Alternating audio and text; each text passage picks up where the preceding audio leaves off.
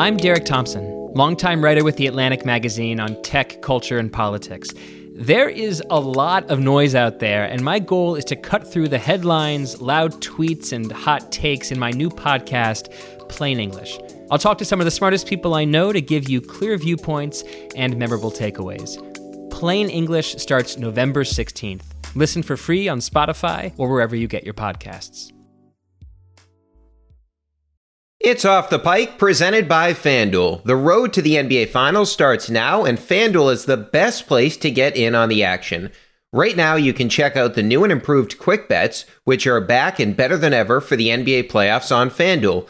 Find what you're looking for faster and easier with more props right at your fingertips. You can check out live bets like 3-minute markets and exclusive live bets like quarter player props, player assist combos, and more. So download the app today and bet with FanDuel, official partner of the NBA.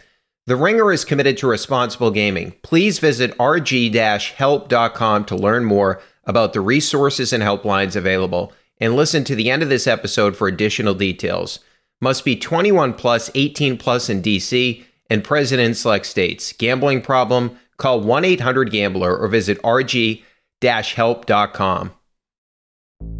There's no better feeling than a personal win, and the State Farm Personal Price Plan can help you do just that.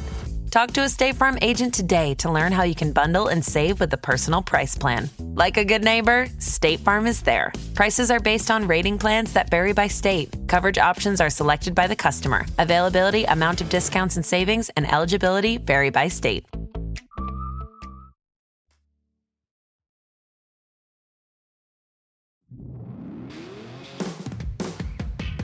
Welcome into Off the Pike. Brian Barrett with you after the Celtics win their opener 126-117. They make an absolute statement to the rest of the NBA. We'll be joined by Nora Princiotti from the Ringer NFL show in just a little bit. We'll get into the whole Zappe Mac thing, but we got to start with the Celtics because that was pretty impressive tonight. Philadelphia was the sexy pick to come out of the Eastern Conference. What do we hear all offseason? Oh, James Harden is in shape. Well, congratulations. The guy's a fucking NBA player, and he was like getting awards in the offseason because he's actually in shape. And Joel Embiid, back-to-back MVP finishes. Everybody's looking at it like, oh yeah, he's going to get the nudge this year. He's finished second.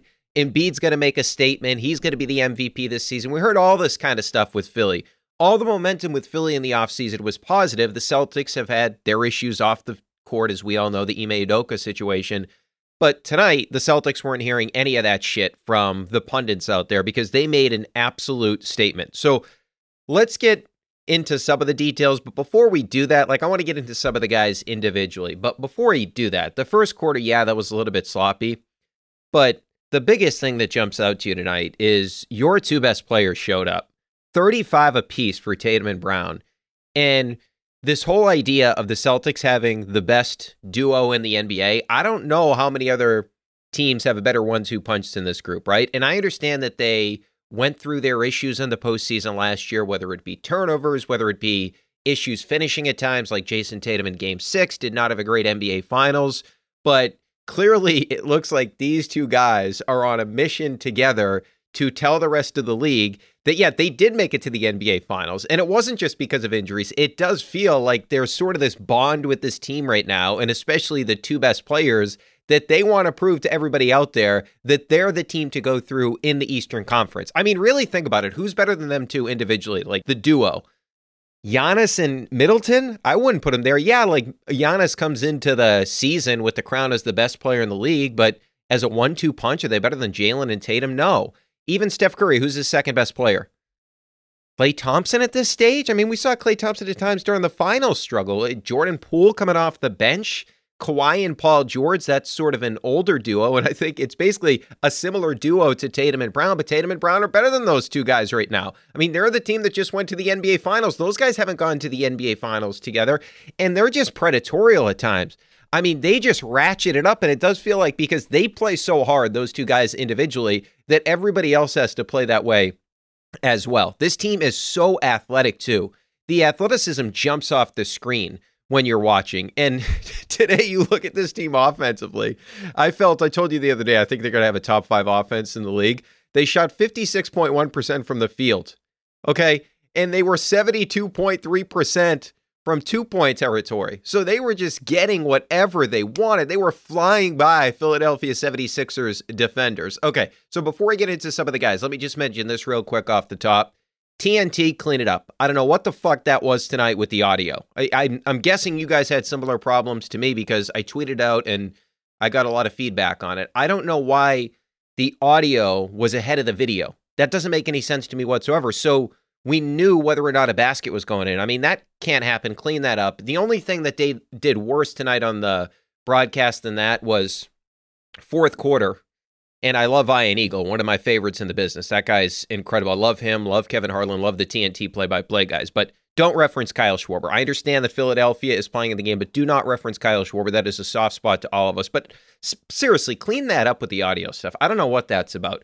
Let's get into Tatum first, and then we'll get into Brown. This was sort of, and we keep referencing the statements. This was, yeah, I'm not just coming to be one of the best players in the NBA. I want to be the best player in the NBA. That's sort of the attitude he had in this game tonight. And if you think about it, the one thing that really, really stuck out to me is just Tatum getting downhill and getting to the free throw line, right? So he took 7 free throws in the first half. He took 9 in the game. And he had 16 points at halftime. But the big thing to me about Tatum and how he sort of gets into that top 5, maybe even top 3 territory in terms of the scoring title, if you will, is getting to the free throw line more. And we saw that tonight. If you look at it last year, he was at 6.2 free throw attempts per game. Obviously, tonight he's at 9. And those 6.2 attempts per game were 14th in the NBA. He was 11th in scoring at 26.9. You look at the top 7 scorers in the NBA last season, 6 of the 7 took north of 7 free throws per game. Only LeBron, out of the top 7 guys, wasn't taking at least 7 free throws per game. So that's part of the reason you can, or part of the way Tatum can get into that territory, top 3, top 5. I mean, clearly he has the ability to win the scoring title if he wants to. And we saw tonight another element to the game. See that nice little floater he threw up there? That's another thing he can dig into. And before the season, his skills coach, if you will, Drew Hanlon, was quoted as he's taken a ton of floaters. He had a nice one tonight. And that's something that he could certainly dig into. Only 3 attempts last year when it comes to that. Some of the big-time scorers in the league, like Durant's over 5 a game when it comes to that. So that's an interesting thing. But just some plays in particular with Tatum. How about in the third quarter, he just puts PJ Tucker in the torture chamber? Like, this is a big, strong guy in PJ Tucker. And this is where it feels different to me with Tatum. He just overpowered PJ Tucker and got him to follow him. Like, PJ Tucker, this guy is a massive individual. Remember a couple of years ago, yeah, Kevin Durant had that great series in terms of the totality of the points, but Tucker made him work for everything.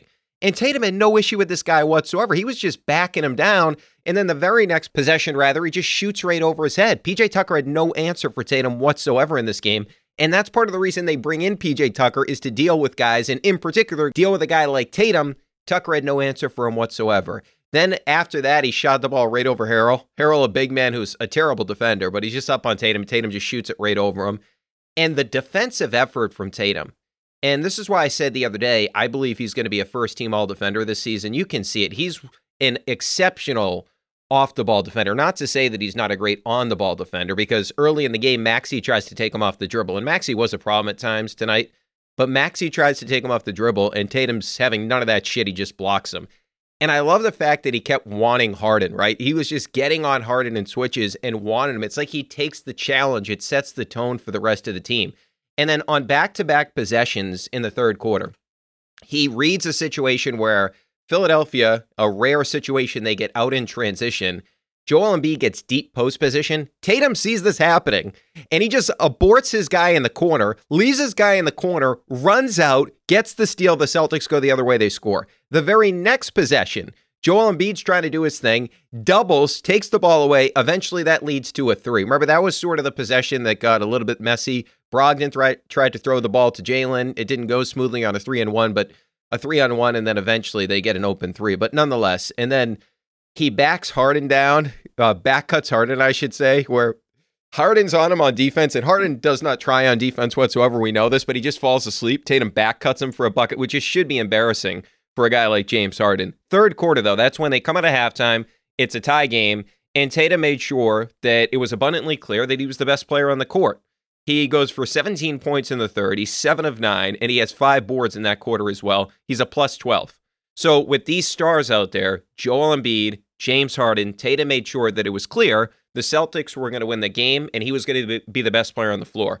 And if you just look at the numbers, some of the advanced numbers, not really advanced, but their offensive rating, 134.6 in the third quarter, which the best team last year was at 116.2.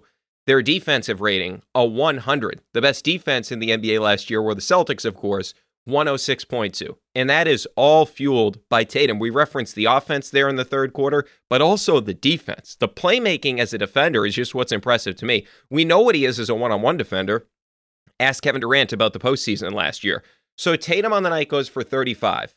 James Harden on the night goes for 35. Here's the difference. Tatum impacts winning more because of his presence defensively and because of all the pressure he puts on you on the other side of the court. And he doesn't dominate the ball the way that Harden does. So on the night, Tatum's a plus 10, Harden's a plus 1. And really, if you look at it, Harden got lucky in the first quarter. Not to say that they weren't fouls, but he was fouled 3 times on 3-pointers. The Celtics really cleaned that up after that. And that was really how he got his scoring going. He had 16 in the first quarter. 8 of those were at the free throw line. After that, the Celtics handled them pretty well. Another thing, just in terms of the free throws in general, Tatum's the guy that led the team with those 9. But on the night, the Celtics took 28 free throws. This is one of the 2 things I wanted the Celtics to do more this season. Get to the free throw line. They took 28 free throws. Last year, they were 24th in the NBA at 20.9, and the league leader was at 24.5. So they were at 28 tonight because they kept putting pressure on that defense of the Philadelphia 76ers. The next guy I want to get to is Jalen, because Jalen, despite the fact they didn't shoot the ball well from outside until the end of the game, 4 of 12 from deep, he's still at 35. And the athleticism at times from Jalen was overwhelming. Now, there were a couple of times where the dribbling, the ball handling was a little bit sloppy. That's always, it feels like, got to be an issue for Jalen at this point in his career. But overall, this guy was tremendous. How about he has the steal on Embiid, then scores on him on the other end? He had an open 3 that Grant found him on. Then he had a nice pull-up 3. And then he had a 3 at the end of the game as well, which was nice to see. That made it a 118-103 game. So the thing to me that sticks out about Jalen right now is just he was playing with a lot of energy, which you love to see. Not that he doesn't ordinarily do that, but you could tell, sort of going back to the Tatum thing, that there is this sense that, hey, we need to send a message to the rest of the league. And of course, Jalen has extra motivation as well because of the trading situation, or I should say Jalen has another source of motivation because of the contract going forward and because he was in trade rumors once again this offseason. But I love the way that Jalen came out and played tonight with a ton of energy. Even if his shot wasn't falling early, he was very aggressive. So Jalen and Tatum tonight, both tremendous. The other guy that had a really nice game, I shouldn't say game, but the guy that I was really impressed with was Joe Mazzulla. Okay, so before we get into one thing specifically with him, you notice how he chews gum? It reminds me of Pete Carroll. Like, he is really intense with the gum chewing. Like, dude, take it easy. Nobody's going to take that gum away from you. This is like very Pete Carroll-esque, if you will. But if you look at one thing that Joe Mazzulla said in the offseason is he wants to play faster. That was abundantly clear tonight. And one of the main reasons the Celtics won this game, and I've always said this, it's the low-hanging fruit in the NBA. Run. We see the Toronto Raptors do it all the time. They run like crazy because their coach realizes, Nick Nurse, that there's easy points in transition. So if you look at the Celtics last year, 21st in fast break points at 11.1. This is the Celtics. They're one of the most athletic teams in the NBA. That's inarguable. So how are they at 11.1 fast break points last season? That shouldn't be the case, right? Tonight, they had a 24-2 advantage in fast breaks in terms of fast break points.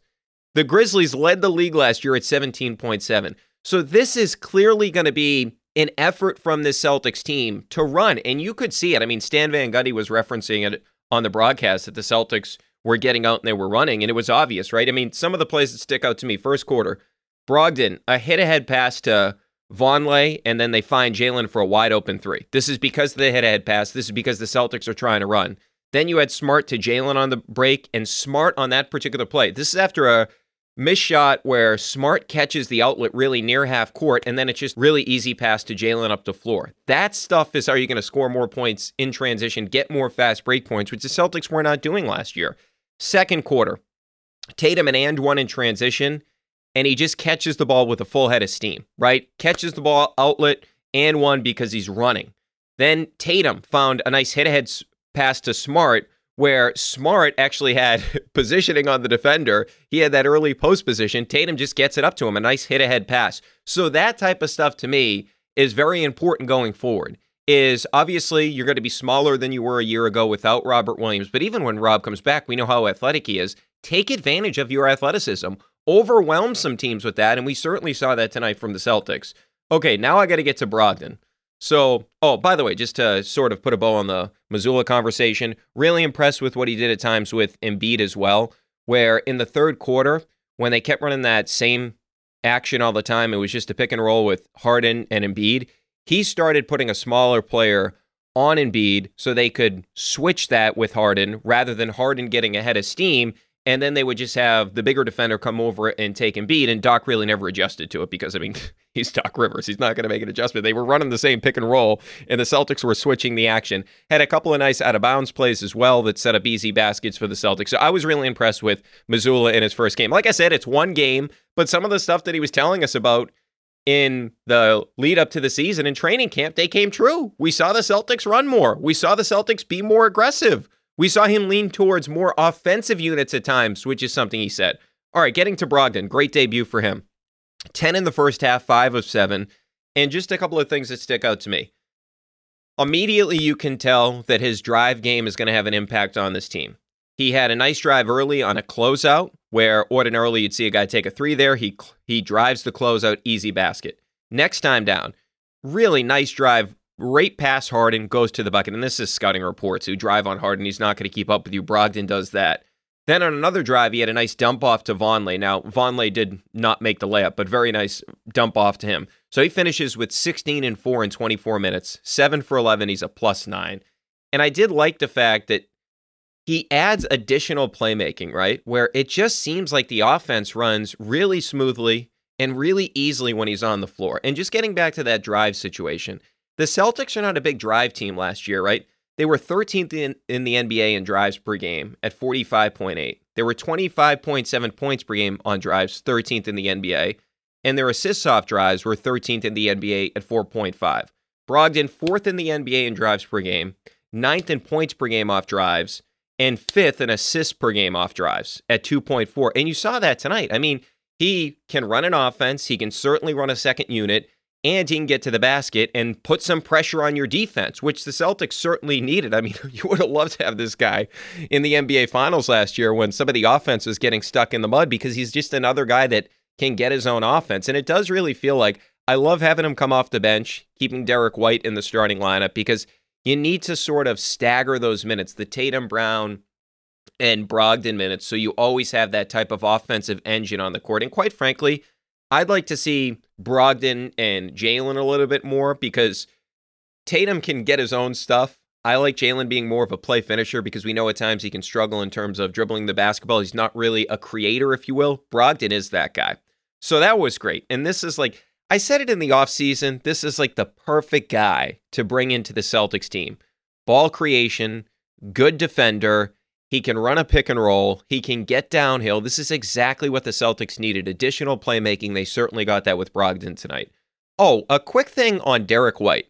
So I know Derek White didn't have a great game in terms of the scoring and all that. He was a +9, which, I mean, that's partly because he plays a lot with Tatum, but he was really good defensively tonight.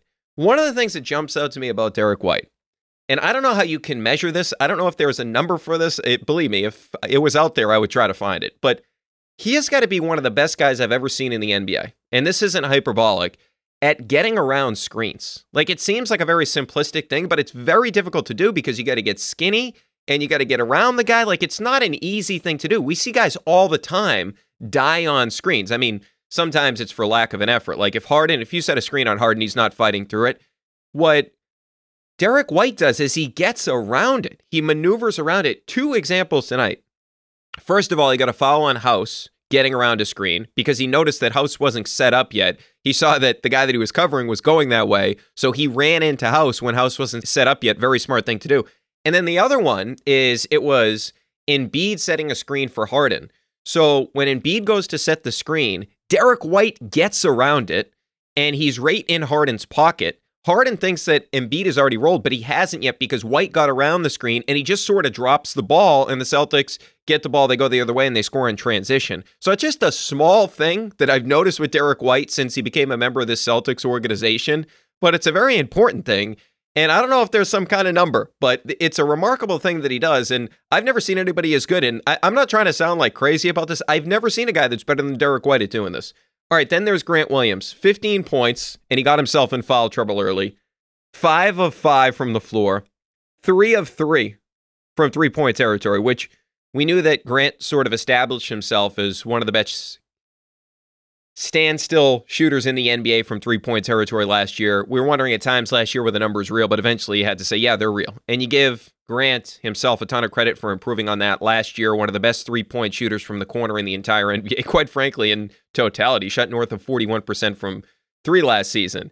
And one thing that they busted out with Grant today that they didn't do last year is, and I have to imagine this is because there's no Robert Williams and Grant's playing the 5, they found him on a short roll, and then immediately, and this is what Rob did really well at the end of last year, and this is what Al Horford can do really well, is Grant catches the ball in the short roll, not known for his playmaking, kicks it right out to Jaylen Brown. Jaylen Brown hits an open 3 because Grant immediately knows where his read is supposed to be on that short roll, finds it, and it's very difficult to sort of defend that action when Jason Tatum is the ball handler, right? Because are you going to double Jason Tatum? If you don't double Jason Tatum, he's going by the big. So what the Philadelphia 76ers did is they blitzed Jason Tatum, he founds Grant Williams, and Grant Williams makes the right play. So I'll be interested to see going forward if they use Grant Williams more in this role. Now, obviously, part of the story with Grant, he did not get an extension prior to the season,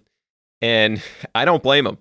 The Celtics apparently didn't want to get into that $13 to $14 million range. Grant's going to get more than that next offseason. And one thing that I do respect from Grant, he is in the Players Association in terms of he's a vice president. I don't know. I can't keep track of this. There's like 9 vice presidents of the Players Association. But one thing he said is, I don't want to take a bad deal, not just for me, but for the rest of the players. Not a bad deal, but his whole point was because he's sort of in the hierarchy of the Players Association, he's going to make sure that he gets the right type of contract. And Grant, bet on yourself, man, because I believe he's going to have a really good season. I believe he's going to get a lot more minutes than he did tonight, of course, because he didn't get to that 30-minute threshold, really because of the foul trouble situation. But instant offense off the bench, and that's another thing with this team. How good is this bench? You're talking about Malcolm Brogdon. You're talking about Grant Williams coming off your bench. These are impact players.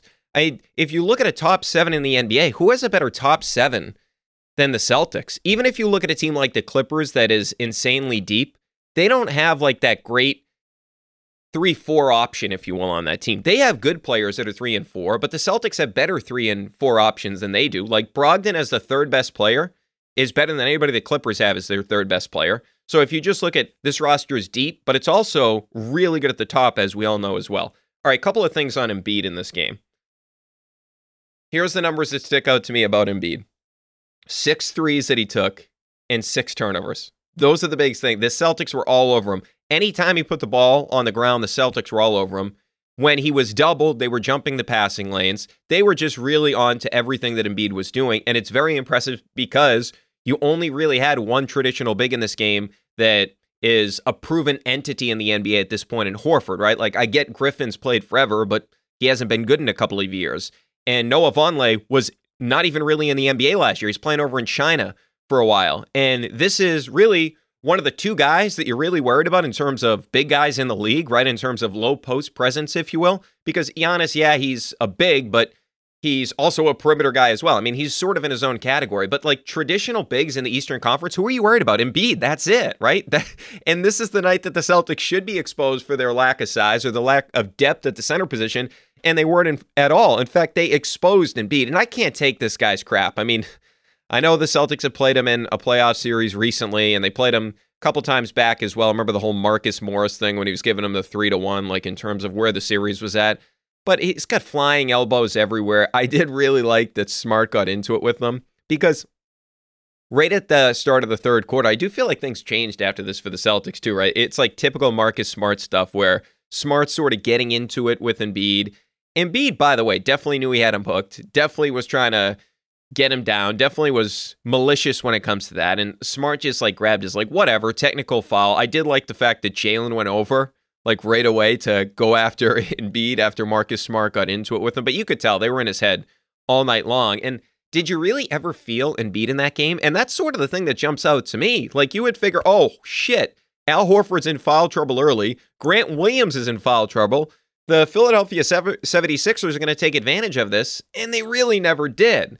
The last thing on the bigs, Vonleh in this game plays 20 minutes. He scores 2 points. A couple of thoughts on him. I was actually kind of surprised that he was the first big off the bench. Maybe I shouldn't have been because the Celtics were talking really highly of Vonleh sort of in the offseason. But first possession on Embiid, fouls him at the three-point line. And I'm like, what the fuck is this guy doing? I mean, this is where you want Embiid to be. Why would you foul him there? And then right after that, he got a feed from Smart that he couldn't finish the layup. He couldn't handle the ball. I shouldn't say he couldn't finish the layup. He couldn't even handle the ball. So I did like the fact, I mean, obviously the guy plays hard. He plays with a lot of energy, but I wasn't really impressed with Vonleh. And I not to say like this is like a big surprise. Vonleh is a guy that was not in the NBA last season, but I was not impressed with him. Griffin did have 5 rebounds. I didn't think he looked particularly great in this game either. He still looks like the guy that we saw at times in the postseason last year, but they got away with Al being in foul trouble. He only played 23 minutes in this game, and you still kicked the shit out of the 76ers. I mean, the final score isn't indicative. I mean, they were in control at the end of the fourth quarter and really the midpoint of the third quarter, and fourth quarter rather, and Doc kept his guys out. I don't know why he kept his starters out so long. Get your starters out of the damn game. But anyway, Hauser in this game, and not that he's a big, but he only played 3 minutes. I am interested if they dig into him a little bit more, but this almost did seem like it was a playoff atmosphere at the Garden, and it did feel like, based on the way the 76ers play offense, that they would have targeted Hauser when he was on the court. Like, if you saw the Hauser minutes to begin the fourth quarter, it was when Harden was getting his rest. So I do think that Joe Mazzulla, to his credit, was really cautious about that, where I'm not going to put Hauser on the court when Harden's out there because they're going to go after him. But biggest takeaways from the game, it looks like Tatum is going to be, as we mentioned the other day, he's going to be an all-defensive team guy.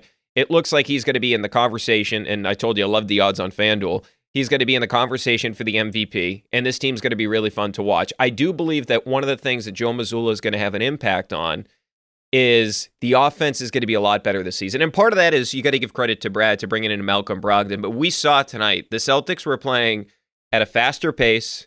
They were running more, and the ball was flying around more. Remember, at times last year, it did feel like the ball could get stuck, and what we saw tonight was just like what we saw in the preseason. Now, the assist numbers were not there.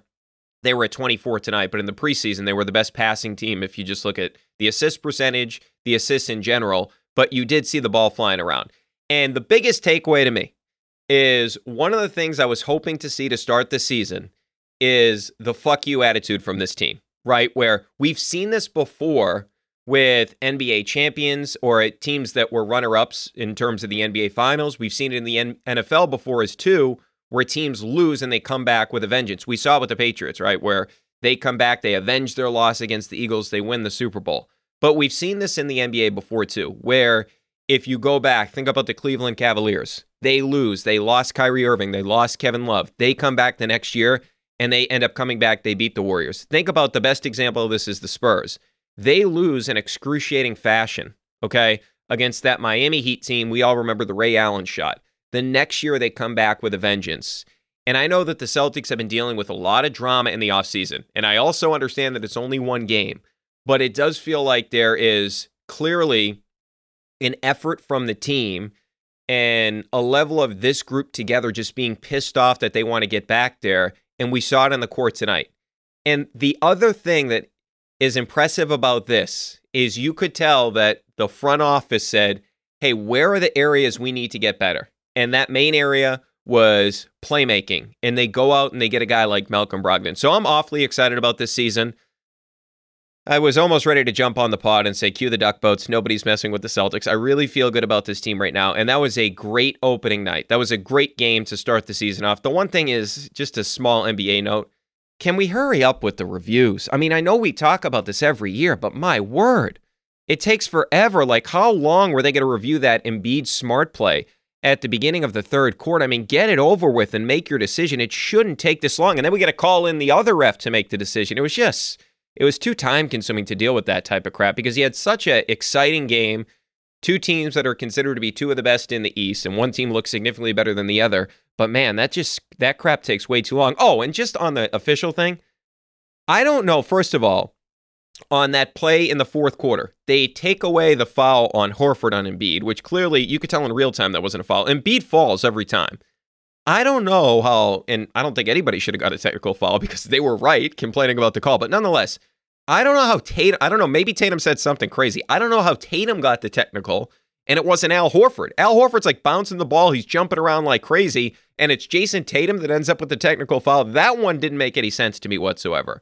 All right, a lot more to get into. We'll get into the Patriots in just a little bit here. We'll talk about the Bailey Zappe, Mac Jones situation with Nora Princiotti from the Ringer NFL show in just a couple of minutes here. Welcome back into Off the Pike. Joining us now from the Ringer NFL show, Nora Princiotti. Nora, thanks so much for joining us. We really appreciate it. Absolutely. Excited to be here. So did you think before the season the biggest storyline would be Mac versus Zappe?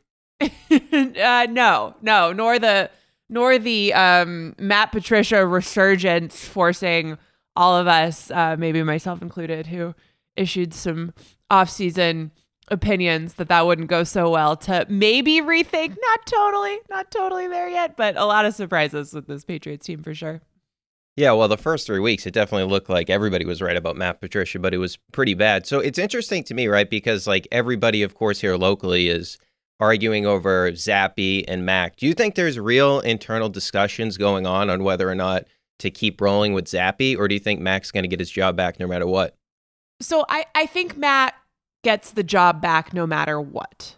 I hope along with that, and I do think there are some internal discussions going on there right now about like, okay, how do we get Mac to play a little bit more like Zappe has been playing in this sort of game manager role? Now, I think he deserves a lot of credit for going and winning that game against Cleveland in a lot of ways. But the biggest thing, and some of this is what the quarterback wants to do, and some of it is what the offensive staff is doing with play calling and game plan.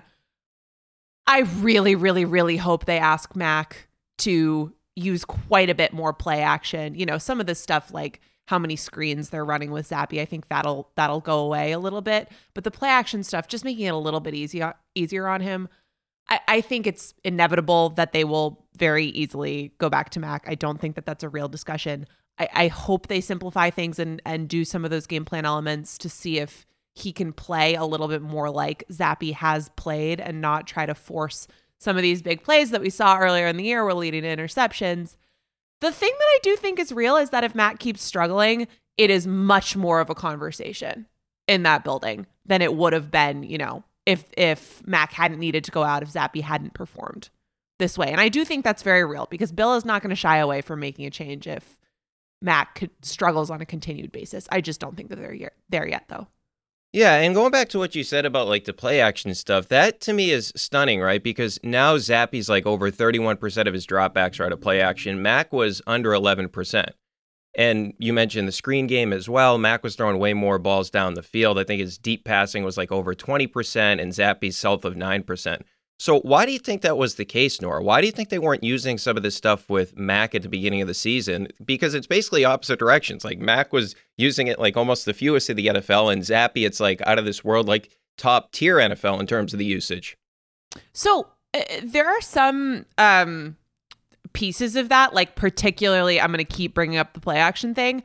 That piece of it, I don't have a good answer for you on that. I don't understand why you would significantly abandon some of what worked for Mac last year and ask him. And I thought Mac was so impressive in his rookie season. Seems like a guy you want to have a ton of optimism around. But I think most rational watchers of the Patriots would not look at how well Mac did last year and go, yes, this is a quarterback who, regardless of the structure that he's in, regardless of the system that he's in, he is going to be an elevator no matter what, put as much on his plate as humanly possible. First of all, there's not a quarterback in the league who is going to be at his best in that situation. I'm not saying it's that drastic.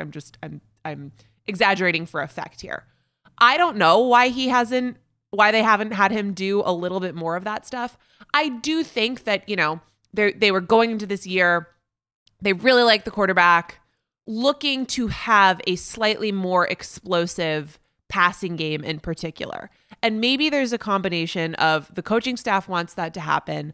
The quarterback, who has all sorts of ambitions for himself, right, wants to be the greatest player that he can be, certainly idolizes guys who are not dinking and dunking, but who are making all of these incredible plays on a down-to-down basis. Maybe that combination somehow gets you into a place where, they bring in these receivers and Mac is like, I want to air it out and I want to prove that I can do this. I want to prove that I can put a team on my shoulders. And you see him force some balls to Devontae Parker early in the game, early in the season that create really negative plays. And I look at those and go, okay, the quarterback is making those choices, right? Like some of this is scheme, some of this is play calling, and those are coaching things. Some of this is the decisions that the quarterback himself is making. And I think he wanted to do that stuff. So it's not just, Patricia, Belichick, how they can design a game plan to maximize his strength. I think Mac has to sort of look in the mirror and go, okay, some of that is not working. And maybe I should just sort of take what the defense gives a little bit more often. So I think it's a combination of both who the quarterback sort of wanted to be in this moment and also that offensive staff approaching this offseason and going, we have always had this, well, if we can't beat them by joining them, I guess zig when other people zag, that didn't come out as pithily as I was hoping it would, but they've always tried to do what other teams aren't doing, right? And to be able to stress opponents in ways that they're not used to dealing with from the other 31 teams. And then this offseason, it was like, everybody run some wide zone. Let's see if we can run some wide zone. Everybody tries to win with, an explosive passing game. Let's maybe go away from the run heavy style that we've thrived on for years and try to adopt some of those sort of more quote unquote modern NFL philosophies. It's funny. Maybe part of it is because they weren't anticipating what we've seen so far across the league, where defense is actually like a really, really reasonable way to win a lot of games, where so many offenses are struggling, where it seems like so many teams have been designed in this one specific way that actually, if you can do something different, it's really useful. So maybe some of that was a red herring. Maybe some of that is they've gotten a few games under their belt and are starting to realize that actually the formula that had been successful for them in the past, first of all, had been successful for them. And second of all, might be a really good way to stress a lot of the teams that they're going to have to face this season. To answer your question, I just think it's like a little from column A, a little from column B, a little from column C. But the one person I want to not be part of this conversation is Matt, because we talk about the coaching a lot, but he made some of those decisions himself. Yeah, he made some really boneheaded passes. I felt like at times the phrase I used was hero ball. Like he was just throwing it up there where it didn't seem like it was, and he had guys underneath. He was forcing the ball down the field. So I was listening to Albert Breer on the Patriots pregame show the other day, and he mentioned the fact that there was frustration from Mac and things got a little bit sideways in terms of the hiring of, or the promotion of Patricia and Joe Judge into that role. And we saw a similar report come out from Mike Florio. So I'm wondering if part of the issue, because they had such a bad training camp, the first couple preseason games were so bad, I'm wondering if part of the issue that the Patriots may have had is the quarterback wasn't buying into, and understandably so, wasn't buying into what the offensive philosophy was, what the coaching staff was doing. And that's when you sort of arrived at that problem through the first 3 weeks of the season. Yeah, I think that's really, really, I think that's a good theory. It also would be really easy from, I went there in training camp for a couple days. And at that point, I think early in the season, I'm not in the meeting rooms there. I'm not on the field talking to those guys. But I've seen a lot of Patriots training camp practices. And that one was one of the worst that I've ever seen. Not just from the performance of the different units on the field, but just they didn't look, there's offensive linemen just not with a coach near them, just sort of trying to run things by themselves. Like part of it is just they don't have that many, and they've obviously, bringing Patricia and Joe Judge back helps this in some ways, but they've lost a lot of experienced coaches over the last few years. And you would see, particularly with the fact that Patricia was supposed to be coaching the offensive line, but he's really working as de facto OC at that point. And He's walking around with Bill, and Bill's whispering something to him, and then Patricia's calling a play. And there were whole units of the offense that just didn't seem like they were getting a lot of attention. So I get why a quarterback with a lot on his shoulders going into his second year looks at that situation and goes, I'm going to have to pick up some slack here. It's also not a place, and we all know this from time spent following the Patriots, it's not a place where if you work, you're going to get a lot of answers about the thought process. The expectation, even if you are the starting quarterback, is often trust the process. So I don't know. I have no information to this regard, but I just would imagine that if Mac was a little stressed out about that stuff, like, man, is the train really on the tracks here? He was not going into Bill's office and having long heart-to-hearts about like, yeah, I understand why you don't like how this is playing out right now, but here's our plan and here's what I really think about this. It's just, this is what we've got. We've got to execute. We've got to find a way to get better every day. And in some ways, those are the only answers that really make sense over the course of a football season. That is the challenge. It's also really, really, really unsatisfying. So if he's going to be the quarterback and have the most productive relationship with the coaches, with the rest of the offense, you can't push it in that way. You can't try to play hero ball. We've seen already the dangers of that. But I also do empathize a little bit with how you end up getting there when it feels like everything's so discombobulated. And I would guess there aren't a lot of clear answers being doled out about what the plan was to right the ship, even though, so far so good. So that's a feather in the cap of trust the process. Bill will make it all work out, but I get that it could be frustrating. Yeah, it's going to be really compelling to watch when Mac does get his job back. And the first time he has a bad series or two at Gillette, how the crowd reacts, because it does seem like the fan base is really rallying around this whole Zappe hour. Another compelling storyline is Ramondre Stevenson, because over the past 2 weeks, and look, on a per run basis, it wasn't great last week. 2 weeks ago, obviously, he's really good. Although he did have that 31-yard run this week for the touchdown that was really unbelievable. But Damian Harris was basically the starting running back. They were switching off series to series. How do you think they're going to handle this going forward? Because, Nora, I just feel like Ramondre Stevenson is a better back and should be getting more carries. I agree. I think Ramondre at this point is one of the best backs in the league. He's been so impressive. I just think one of the commandments of prognosticating about Patriots football is always assume that there will be different running backs in there and there will be some sort of rotation. I don't think Ramondre could have done almost anything better, but I would just always lean towards they're gonna switch things up a little bit there from time to time. Yeah, what about, so Tyquan Thornton, I know he made his debut 2 weeks ago, but we saw last week, and it was after Bourne went down in the game with the toe injury. Aguilar obviously wasn't playing, and then they had all this stuff in the game plan for him, and I didn't even know how much he was going to play, because obviously Bourne started the game, but they got him the ball in a couple of jet sweeps. Of course, he took one to the end zone. Is this somebody that could sort of make this offense a little bit more dynamic? Because they really haven't had a player like this with it. Aguilar's a different type of guy, and obviously last year did not go well for him. But they haven't really had this type of player in terms of that speed element to the offense, where the rest of the league has gone, the Patriots haven't.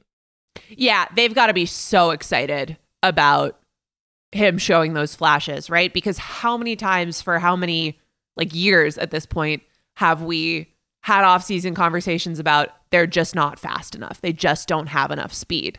And Parker's the big ad of the offseason in terms of the receiver position. That's not him either. He's win at the catch point, but he's not lickety split guy. Thornton and Mac together, I think, will be fascinating to watch, because the fact that it looks like the Patriots are having this it's not midseason, but third of the way through the season resurgence here and look like they could be feisty over the course of this season is really, I think, encouraging, because it seems like it's being powered by their last couple of drafts. And when that team got so depleted, towards the end of Brady and in 2020, it was just they don't have players. So many drafts have just not yielded a single down-to-down productive player. And all of a sudden, it seems like they've started to get some guys. Thornton is really, really exciting in that regard. And he obviously has this connection with Zappe that seems like it really works. You really hope that when Matt gets back in there, that continues. Because I think that, that's got to be the type of thing where they're really, really, really happy about seeing that. And if we're acknowledging that maybe Mac's position is a little bit more tenuous than it used to be, even though I think that is absolutely, that is his job to lose still, something like that, the ability to keep getting, have a good connection with a receiver who they just would be so happy, right? If Thornton really is this player. I think that'll be a fascinating one to watch. Well, the drafting thing is a great point, too, because we were talking about it last week. If you go back to 2020, they get Duggar in the first round. Now, the rest of that draft was not great, but last year, it's Mac Jones, it's Barmore, you get Stevenson in that draft. And then this year, Jack Jones, who's played really well for them, Marcus Jones, who's now starting. Yeah, he's starting to play more on defense. And, of course, Zappe, and Cole Strange is starting every game. So you essentially went from 16 to 19, where they have nothing left, and 2 years ago they have to spend like crazy in free agency to kind of make up for that roster, overpay the Hunter Henrys, the Nelson Aguilars, the Jonnu Smiths of the world. But now it does seem like, I don't know what happened in that building. I don't know if it really was the collaborative effort that we all heard, but something changed because now all of a sudden they're actually drafting well. Yeah, they'll put their heads together and voted on it. Well, do you remember on draft night where Bill's the fake, to get everybody involved, being like, hey, are we good with this? He's asking the people around the room, are we good with this? It's yeah, okay, this is completely staged. You understand what's going on. Yeah, that was a good one. But maybe, hey, look, you can't really argue with the results, especially compared with however many seasons prior to that. Yeah, so if you look at it with Thornton, it seems like they're clearly going to get him more playing time. So do you think they can get somebody to bite on Aguilar's contract, sort of sell high on him, or do you think Kendrick Bourne would be more likely to go just because he does have a favorable deal? Yeah, I think because so many of the contending teams are, we it's this all-in league, everybody's sort of capped out. The Bourne contract makes it so much easier. You're just going to have 3 or 4 teams that could be in on that kind of couldn't be in on Aguilar. So I think that's probably the most likely thing, but you never know what you can work out. And it does seem like there are a lot of good teams that could use a receiver. Now, again, I think, we talk about this with the Ravens. We talk about this with the Chargers. They need a field stretcher.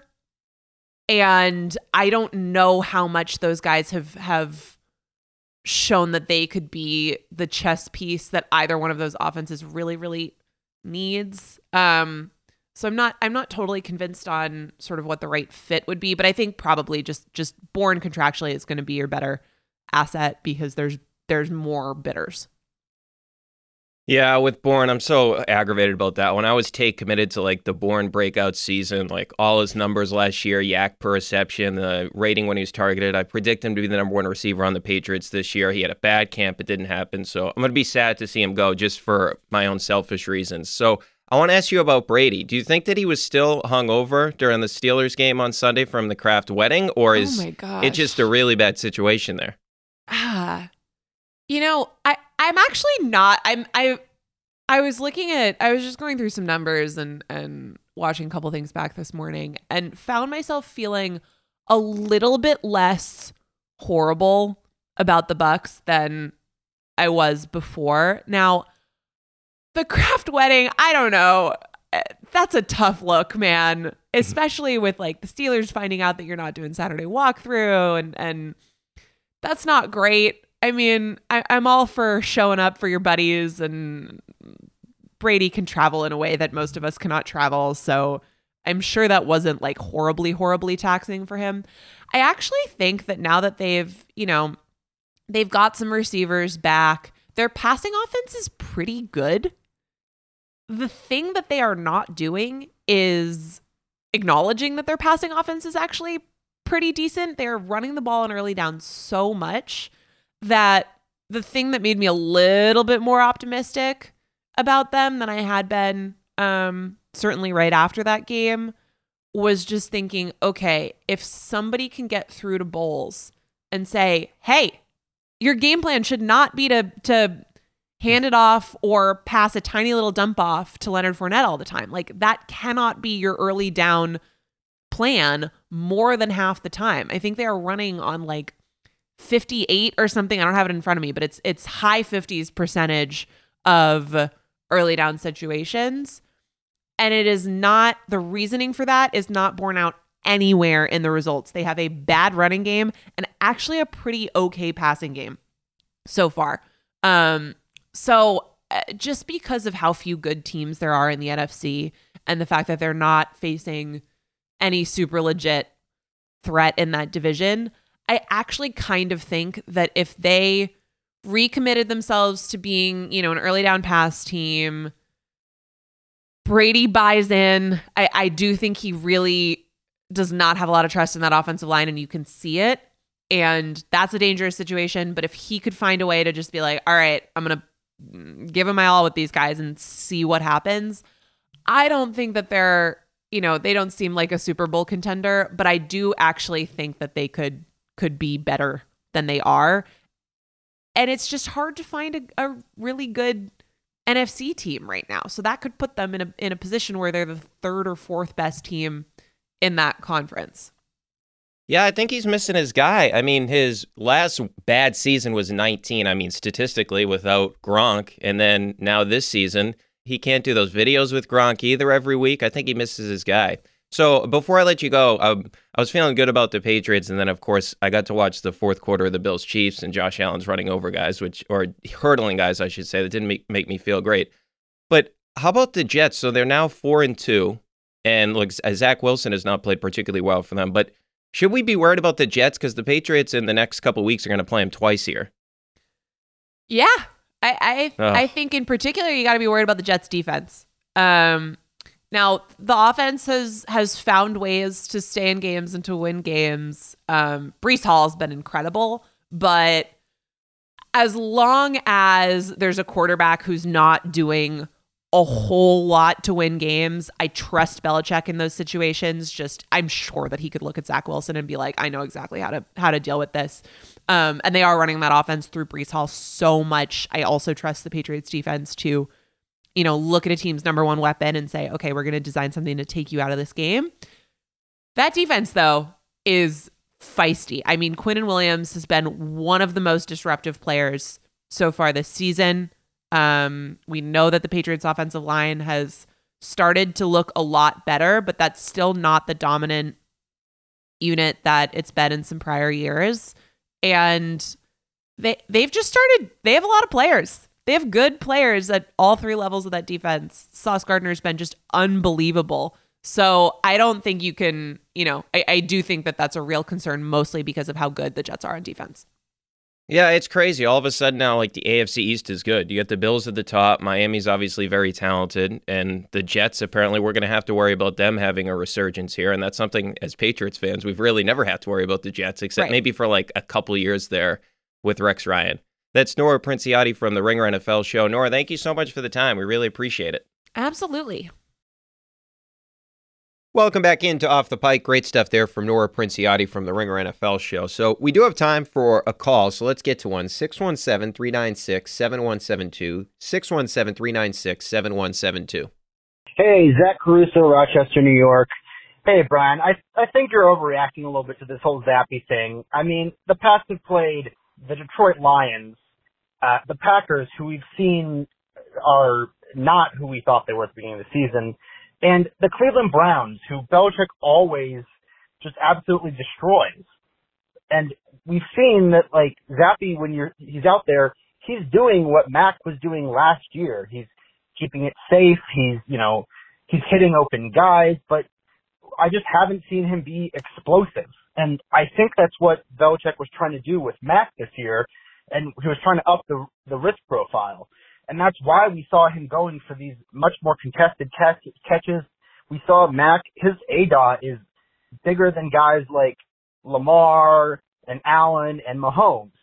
So I really think that Belichick is trying to go for this explosive offense, which I think you're trying to have in order to beat the Buffaloes and the Kansas Cities and the Baltimores of the world.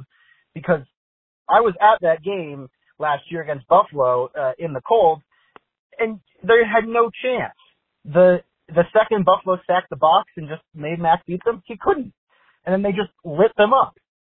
So, I don't know. I feel like when Mac comes back, it's his job. And what Zappe's doing is great and all, and I'm thrilled for it. And, I think we kind of felt like this was coming a little bit, but I just think that you got to give it back to Mac. And if he's bad, if he continues to be bad, interceptions are fixable, then sure, go back to Zappe maybe later in the year. But I really think you got to give Mac a much, much longer leash than what you have so far, especially when I think it's really the coaching staff that's been telling him to take all these risks.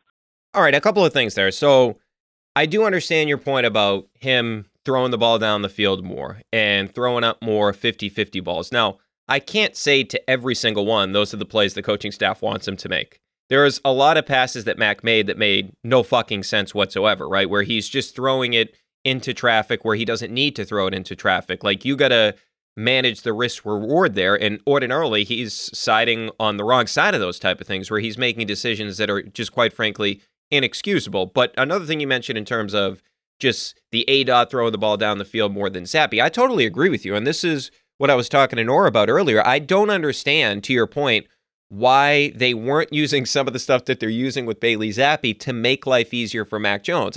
I was so perplexed with the first 3 games of the season, just the overall offensive philosophy, if you will, where it felt like Mac Jones was the gunslinger. I don't look at Mac Jones and see a guy that profiles that way. I see a guy that could benefit from play action. I see a guy that was last year a very accurate quarterback. I felt like that was the wrong thing to do with Mac whatsoever. And I don't think the way that the Patriots are playing offense through the first 3 weeks, when they're trying to challenge you down the field, when it wasn't successful, if you're going to have any chance against the Bills and the Chiefs, I don't think that's how you do it. I understand the idea of having a more high-powered offense, but the Patriots are not going to have a successful offense if it's that way. It has to be the way they've been doing it recently, where they're running the football, play-action pass game, getting the ball to guys in space like Tyquan Thornton, like we've seen over the past couple of weeks. Now, about Mac keeping his job, I believe he is going to get his job back. Now, I would be willing to roll with Zappe if he continues to play this way. But I do think that you're right. I believe that the Patriots are going to give the job back to Mac. But here's the interesting component to all that. Has Mac learned from the time that he was sitting out? I feel like 2 things can be true, right? The Patriots were not helping Mac out with the play calling.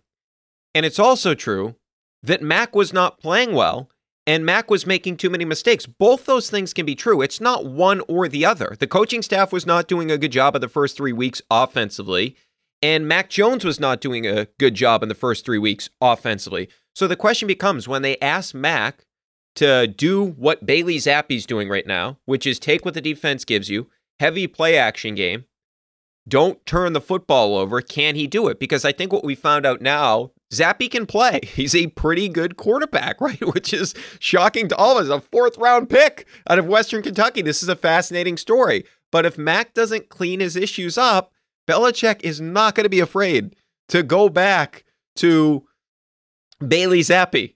I mean, we've seen Bill make decisions like this in the past. He doesn't give a shit about draft status, anything along those lines. So I do think in a weird way, this can help out not only the play calling, I think this helps out Matt Patricia, Joe Judge, and Mac Jones, right? Because they've learned, okay, we found stuff that works, and Mac Jones realizes, hey, we can win games if we're not playing YOLO ball, for lack of a better term. So I think for all parties, this is a good thing going forward for the Patriots, that they now have pressure on the quarterback to play well. And secondarily, they've actually found their identity, not only as a football team, but in particular as an offense, which is very, very nice to see. All right, as always, if you want to get your voicemails in, you can, 617-396-7172. Again, that's 617-396-7172. Thanks to Jamie McClellan and Steve Cerruti for producing this podcast, and we'll chat in a couple of days.